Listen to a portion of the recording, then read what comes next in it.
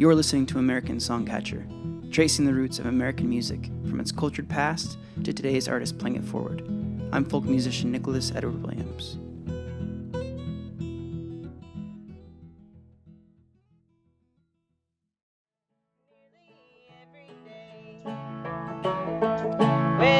Surely as the sun does light the morning in the east, I will work as many hours as it takes to... Hey folks, I'm thrilled to share the second part of the Sitting In mini-series, where I hand over the podcast reins to some of my folky friends so that they can share a story that ties into music preservation and play a few songs in line with their story. My guest today is Sparrow, who along with her partner Keith leads the Asheville, North Carolina group, the Resonant Rogues, who seamlessly weave the threads of old-time, country, swing, folk, and more into a beautiful tapestry that simultaneously showcases tradition and innovation. At the end of 2020, she was immersed in a month-long mentorship program at the John C. Campbell Folk School in Brasstown, North Carolina, which has a fascinating history, curriculum, and mission. This is a journal of her experience.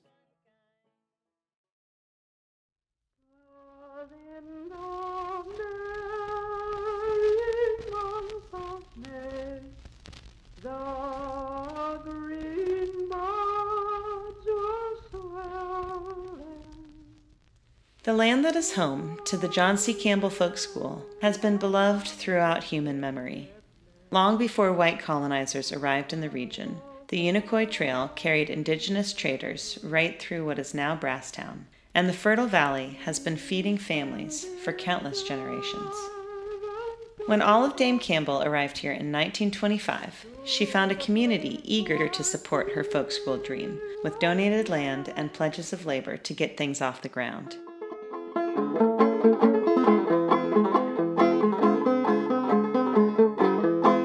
Inspired by a Danish model of non-competitive, place-based, practical learning for adults, she named the new school after her adored late husband. The John C. Campbell Folk School grew and flourished, and through the last century has reinvented itself many times to stay relevant in a changing world. Offering classes on everything from crafting to cooking to dancing and music. The school also hosts a fall festival that brings people together from all over the region and the world to celebrate traditions and community.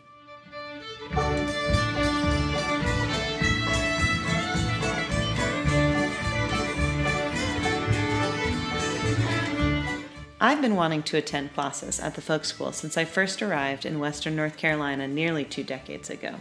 My grandma Judy attended classes here for weaving in the 1980s, and I heard from her and others in Asheville that I would absolutely adore the place.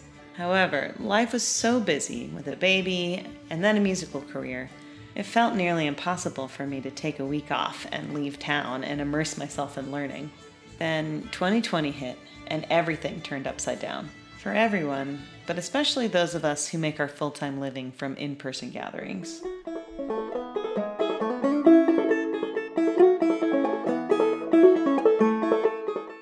I learned about the mentorship program from a friend who sent me the application saying, "It's made for you."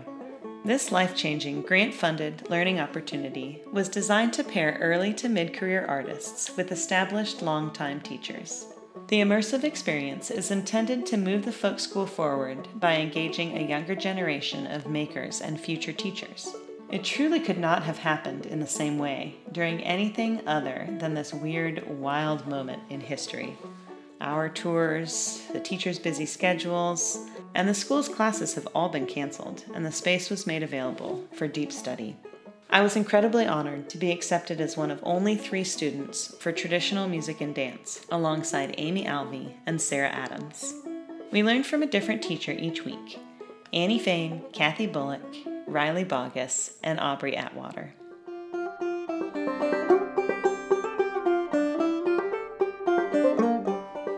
Our first week with Annie Fain was the perfect introduction to the month. She grew up at the folk school, surrounded by the culture of music, dance, and crafts. In addition to this lived knowledge, she earned a degree in Appalachian Studies, danced with the Greengrass Cloggers, played with the old-time group Blue-Eyed Gal, and walked across France with her husband, putting on a folk music and dance event. She was also the music and dance coordinator at the school until very recently. We spent our mornings talking about the history of the folk school and the region, learning about musical families, legacies, and the early song catchers who documented the traditions, especially all of Dame's contributions to the collection of Cecil Sharp. Our afternoons were filled with singing, playing banjo tunes, and practicing flat-footing and clogging out in open house. But before we sing that, we're going to sing an old spiritual, which would have been in the 1800s, the earlier folk traditions of the African American people. And those songs often were done a cappella, without music, and it says, Lord, I want you to help me. It starts, oh, Lord, I want you to help me. In our second week, we had the privilege and pleasure of diving into the roots of African American music and connections in Appalachia with Kathy Bullock. Kathy led the gospel choir at Berea College for nearly 30 years, and we could feel that legacy in the room all week. Voices singing, piano ringing, smiles audible, trying to shake loose our self-conscious inhibitions. She taught us some traditional African tunes, spirituals, blues, and gospel songs, listening carefully for the threads carried through the centuries.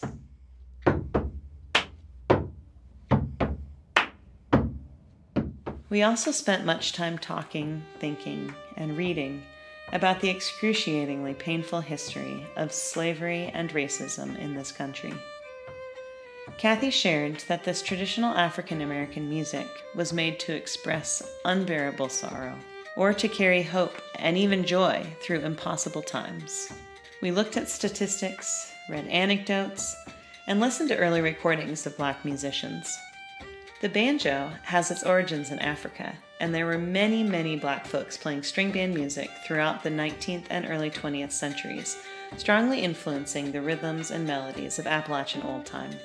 However, the unfortunate racial divide in the marketing of records meant that there were not many early recordings made of African Americans playing old-time music. But can you blame the colored man for making them goo-goo eyes? The record companies had separate labels for the categories hillbilly music and race records, and had pretty strict boxes drawn around what those genres sounded like and who could play what. Despite many barriers, the African American string band tradition is still very much alive today, carried into the future by folks such as Rhiannon Giddens, Dom Flemons, Jake Blunt, Amethyst Kia, Ben Hunter, Blind Boy Paxton, Hubby Jenkins, and Kaya Cater, as well as many others. You get the normal frailing or normal claw hammer, you get a lot of...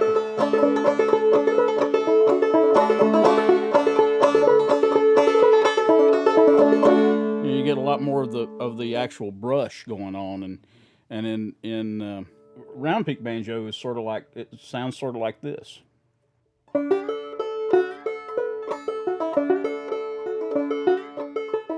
I've been working hard this year to learn traditional clawhammer tunes on the banjo. So spending a whole week studying with Riley Bogus was an absolute dream. Riley grew up in the round peak tradition, learning as a teenager from the great gregarious Tommy Jarrell, as well as many other incredible musicians around Surry County. After years of working weekdays welding and blacksmithing and playing as much as he could fit in on the weekends, he received a life-changing phone call from his pal Dirk Powell, asking if he could make a Civil War-era replica banjo for the movie Cold Mountain. That led Riley to singing on the soundtrack and other opportunities like recording and touring with the legendary Willie Nelson. Know that tomorrow I'll wake up with you on my mind.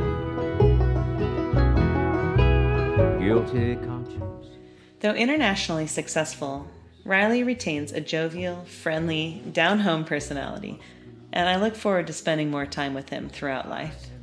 Playing with different tunings seemed to be the theme for the class, as every song we learned involved changing the strings around to fit the melody. Because playing the banjo often involves using lots of open strings, hammer-ons, and pull-offs, the tuning really affects the melodies that naturally come out of the instrument. This week was especially inspiring for me, and as well as learning a bunch of traditional tunes, I wrote several original songs just for messing around with these new, exciting voicings. Riley also said a couple of things that really stuck with me and deeply affected the way I think and feel about music. He said, "I never practice the banjo. I just play it."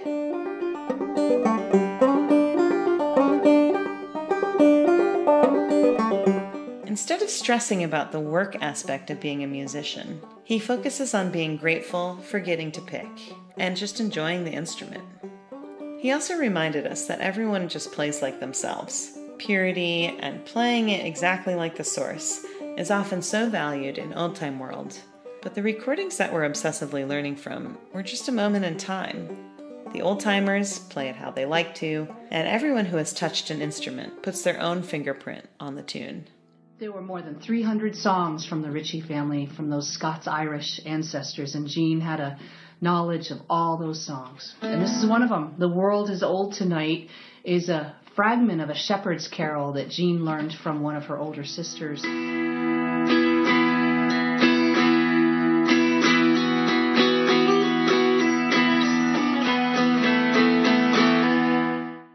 Aubrey Atwater's enthusiasm and curiosity are contagious, and her boundless energy put us young gals to shame.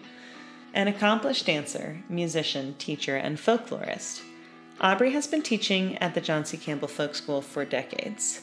She had a pretty tough week to fill, the last of 4, when our minds were tired and quite full, but we were also wanting to soak up every last drop of information we possibly could. Aubrey is a very prepared teacher, with handouts and lots of workshop topics, from ballads to banjo to dulcimer to flatfoot clogging. We danced every day, learned a lot about Jean Ritchie, and explored modes and methods on the Appalachian dulcimer. We also talked quite a bit about career options, getting creative with income streams, and about the skill of teaching. Hangman, hangman, slack up your rope, oh, slack it for a while. I looked down yonder and I seen Pa coming, he's walked for a many long mile. Midway through our week with Aubrey, the 4 of us got to all co-teach a socially distanced session with the teenagers of the Folk School Jam program, which stands for Junior Appalachian Musicians. This musical after-school program teaches kids traditional mountain instruments and songs, and with over 50 affiliates throughout the region, is a vital part of this music being passed down. It was a great opportunity for us to practice what we had been talking about in class, teaching tunes in an engaging and accessible way.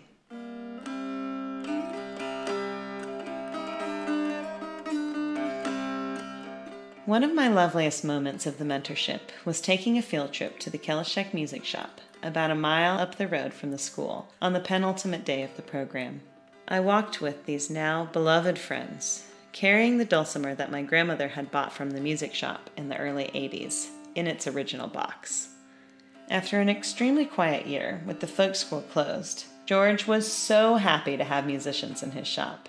When he saw the dulcimer, he was so excited to see this instrument he had made 40 years ago that he asked to buy it back from me, and promptly tuned it up and played us a song. When I explained that it was sentimental for me as well, and I didn't want to part with it, he just handed it back and picked up one of his homemade hurdy-gurdies and played us a tune on that. What a character and what a shop! Hardanger fiddles, viola da gambas, some Black Sea Comanches, bowed psalteries, and of course, the famous Susato whistles and recorders. The shop is a treasure trove of historic and unusual instruments, and we were like kids in a candy shop.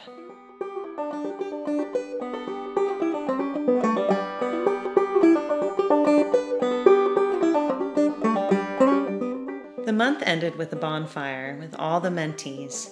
There were 3 disciplines with 3 students each, so 9 of us total at the school, plus the 2020 fellow, blacksmith Elizabeth Bells, who ran a lot of the day-to-day aspects of the program. The 10 of us women forged friendships that I believe will last our lifetimes. And I know that most of us will return to the school again and again, many to teach.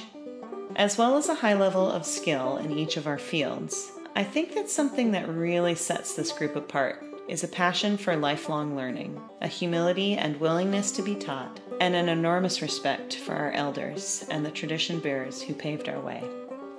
After packing my bags and saying my goodbyes, I spent my last bit of time on campus going on a long hike in the beautiful autumn afternoon. I had walked the fields, trails, creeks, and hills every day during the break after lunch and dinner, ruminating on what I'd just learned, humming tunes, and catching songs. I think I'll continue on the path and see what I find. So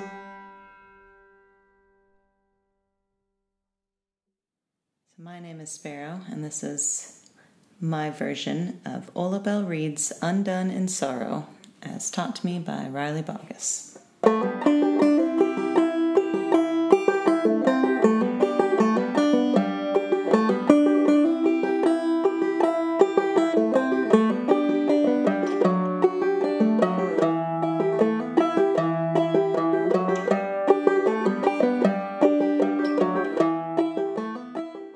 Huge thanks to Sparrow for taking the time to share this beautiful story with us. You can keep up with her, the Resonant Rogues, and the John C. Campbell Folk School at the links in the description. This episode was made possible by the community on Patreon. Join for as little as $3 a month to help this independent program be all that it can be. Here's to the songs of old. May they live forever. See you next time on American Songcatcher. My own true lover, she's gone from me forevermore.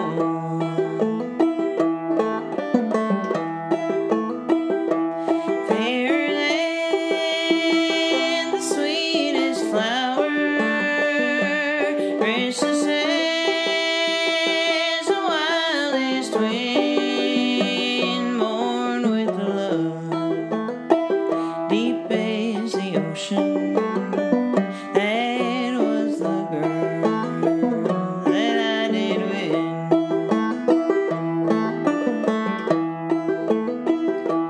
Left her there back in the mountains, see the world, riches to gain. When I return, no earthly treasure could ease this heart.